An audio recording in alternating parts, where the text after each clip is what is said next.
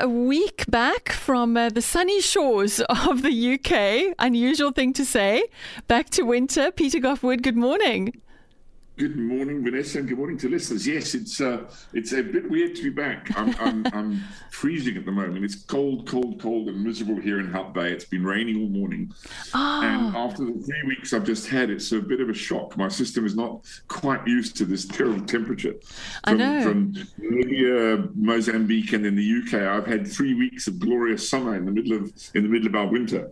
Absolutely, and I was just looking at photographs just to, what has really shown me how hot it's been in the UK is there's a listener who sends me pictures every day. He's visiting family in London, and the green lawns are parched. They look like a Free State winter, and it's a shock to see that. And I think that is the degree of heat that the UK has experienced.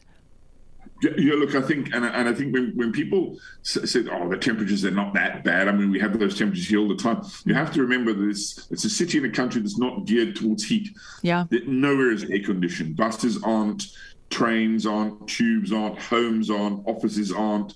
Nowhere is air conditioned. Everywhere is heated. Yes. Everywhere is geared toward months of heat, of cold weather. Mm-hmm. So when the reverse happens, it really is quite, and you can see how it's quite dangerous, actually. Yeah, very. I mean, you don't want to be stuck, a half a kilometer underground during rush hour when it's 40 degrees above the ground. You can imagine how hot and sweaty it must be on public transport. So it's quite unpleasant. I was very, very fortunate. And then I arrived kind of 2 or 3 days after they had that kind of 40-degree spike, and the weather kind of evened out somewhat. So I had a glorious kind of 25, 26 degrees for the entire week that I was there. So that was absolutely fantastic. And of course, because of daylight saving, it was also light till 9:30 in the evening, which was an absolute pleasure. But so it was a lovely balmy evening sitting outside. It was actually a fantastic week. Now, the weather actually played ball for what you did while you were there, because a braai in rainy, cold weather would have just been a disaster in my mind. Tell us a little bit more remind us all where you were and this amazing braai that you had at this beautiful spot in the English countryside. Okay, so I was based in a little village called Wickham, and when I say a little village, it's a road with about 10 or 12 houses and this beautiful pub, the Five Bells Inn. So it's the nearest biggest town to its Newbury, so probably about 2.5 hours out of London in the southeast, and it was this beautiful old 17th century pub. And the owner and chef, Duncan Jones, has got this beautiful outdoor area. The pub itself only seats about 40 people. So it's quite small, very low ceilings, big thatch, really kind of beautiful, beautiful country pub. But he has this beautiful garden outside, and it's surrounded by 2 fields. So it's magnificent space outdoors. And he has built, next to his little brewery, or had built this behemoth braai that we called the Beast. I mean, it was, even by South African standards, it was pretty impressive. And so the whole idea was that we were launching his braai area, largely because their biggest service of the week is Sunday lunch. Okay. They usually do about 100 people for a Sunday lunch indoors and outdoors. But they find that during the summer those numbers dip because people don't eat the full Sunday roast. They want something lighter. So hence the whole idea of doing this braai. And then I helped him launch his new braai and the braai area in the kind of Sunday vibe. So we started off with for 20 people, we did a braai masterclass in the morning. And that was really, really cool. There was actually a couple of South Africans there, which was really quite cool to have. There were a couple of Sapples. But primarily English people. And we had this most amazing time just taking people through braai techniques. One of the dishes we did was like a grilled mackerel with grilled asparagus and then a roasted parsley and garlic dressing. Then I showed them some really nice veggies. We did some crushed potatoes that we cooked in a cast iron pan on the coals with lard, and we roasted some tomatoes and made almost like a crispy patatas bravas kind of vibe. Mm-hmm. Then I tried a dish that I'd never done before, actually, and it worked out quite beautifully. It was grilled carrots. Oh! So I took these big carrots, cut them lengthwise into quarters, and actually cooked them on the braai. It took a while because obviously they're a little bit slow, but over a low heat on the side, roasted off these carrots and then mixed them with just a basic vinaigrette with lots of chopped parsley and crumbled goat cheese. And it really was quite a delightful salad. It really was quite special. Did you wait for it to cool down? So you cool it down first and then you add the rest of the ingredients? You dress it while it's still warm. So you dress the carrots while they're still warm so they soak up the dressing. And then as you crumble on the goat cheese, it tends to get all soft and gooey. So it really makes for a lovely salad. I can imagine that the carrots must have been a bit sweeter, though. I'm sorry, I'm actually fascinated by this now. So I'm going to park it. And I saw the recipe and I thought, this sounds intriguing. Let's give it a whirl. And it worked a treat. Thank God it worked a treat because it was a masterclass. And people were going, I've never seen carrots from the fire. And I'm going, yeah, I do it all the time. I didn't get on that it was the first time I tried it. And then I spoke about cooking steak. We cooked this beautiful bavette with a red wine and thyme butter. And then everyone chilled. And then a whole lot of people, about 50 people arrived later in the evening. And then we did our traditional braai with boerewors and societies, and it was quite special. The local butcher had made a recipe that I gave him from Lannesnema and made the most stunning boerewors. It came out an absolute treat. And I think he's a local butcher that everyone uses. And I hear from Duncan, he's now continued to make it, and it's available in his shop. He's continued to sell it. Fantastic. They've just got to learn how to say boerewors. Yeah. Not South African sausage. Of the braai, and the thing we did. Now the posters and adverts he's put up, no mention of the word barbecue, and all the advertising. It's called the braai now, and come for the Sunday braai, which is quite cool. Which I thought was quite lucky. and the evening was brilliantly well received. It was going to say everyone came out 6, 7 o'clock, so we were still sitting till long in the evening, till it was light, till quite late. It was a beautiful evening.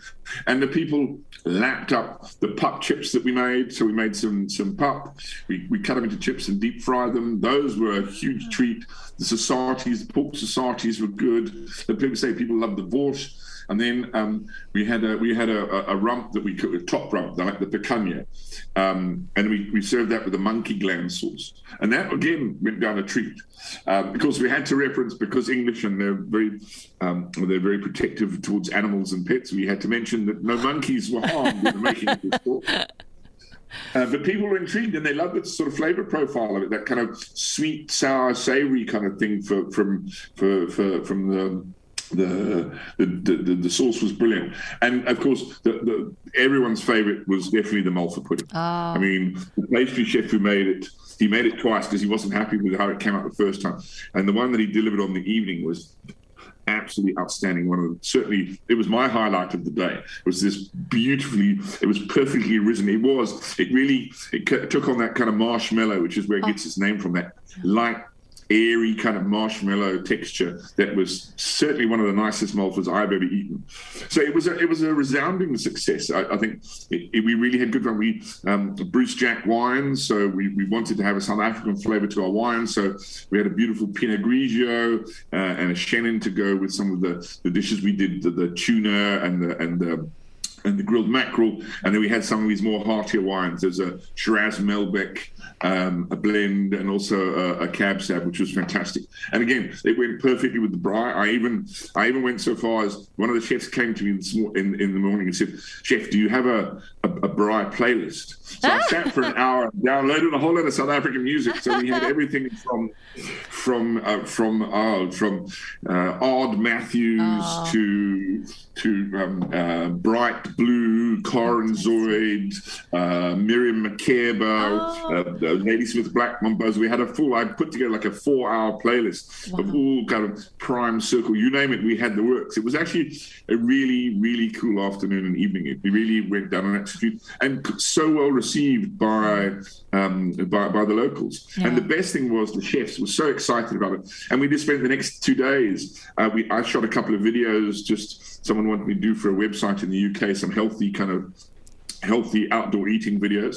And I sat with the chefs, and the kind of ideas that they were kind of, we'll get this, and we'll get a whole brisket in, and we'll do that, and then we'll do leg of lamb the next week. And it was like this braai spirit was infectious. And so now they've got the rest of the summer where they're doing these big Sunday braais now on a beautiful summer's afternoon in the UK. That's wonderful. So it worked a treat. Fantastic. And I think that, it is the best thing with South African braai is that word that you used, kuier, that lekker kuier. There's nothing, I think those are the words that describe it, and the way you speak about it. I'm just so pleased for people in the UK that they get to experience this and be exposed to it, so that when they see plumes of smoke going up somewhere from a London garden, they're not surprised when it's a Safa having a good old braai. Yeah, and also that was the other thing that we insisted on was that because there were lots of individual bookings, we just put like 4 rows of bunkies and everyone sat together. So it didn't matter if you were if you were a couple or a group of 4 or 6, whatever it was, everybody sat together. So again, there was that like a hearse that's what braaiing is all about. Yeah. And that's exactly what we wanted to instill. There was certainly enough space for everyone to sit on their own, as they might have done normally. But we said, no, this is kuier, it's braai, and everyone has to sit together and have a great time. And it worked. It really, you could feel that sort of that conviviality of the table was evident. And any tears of longing from the Safas that came? No, but lots of. I had to send a lot of recipes. Oh, fantastic! Send me the Siswati recipe, and again, that was everyone wanted to know where can I get the boerewors, and so Duncan said, "Don't worry, he'll talk to the butcher." Now we know the butcher now is Thatcher's in Newbury. For anyone listening or who have family that side, Thatcher's in Newbury now stock boerewors. I'm writing it down because I will tell the family there as well, so that they can go on a bit of a trip to Newbury and go and find Thatcher's and get their boerewors supply for the month or the year or whatever they need. Peter, it sounded like I saw the pictures on Instagram. Just remind everybody of your Instagram handle so that they can go and check it out as well.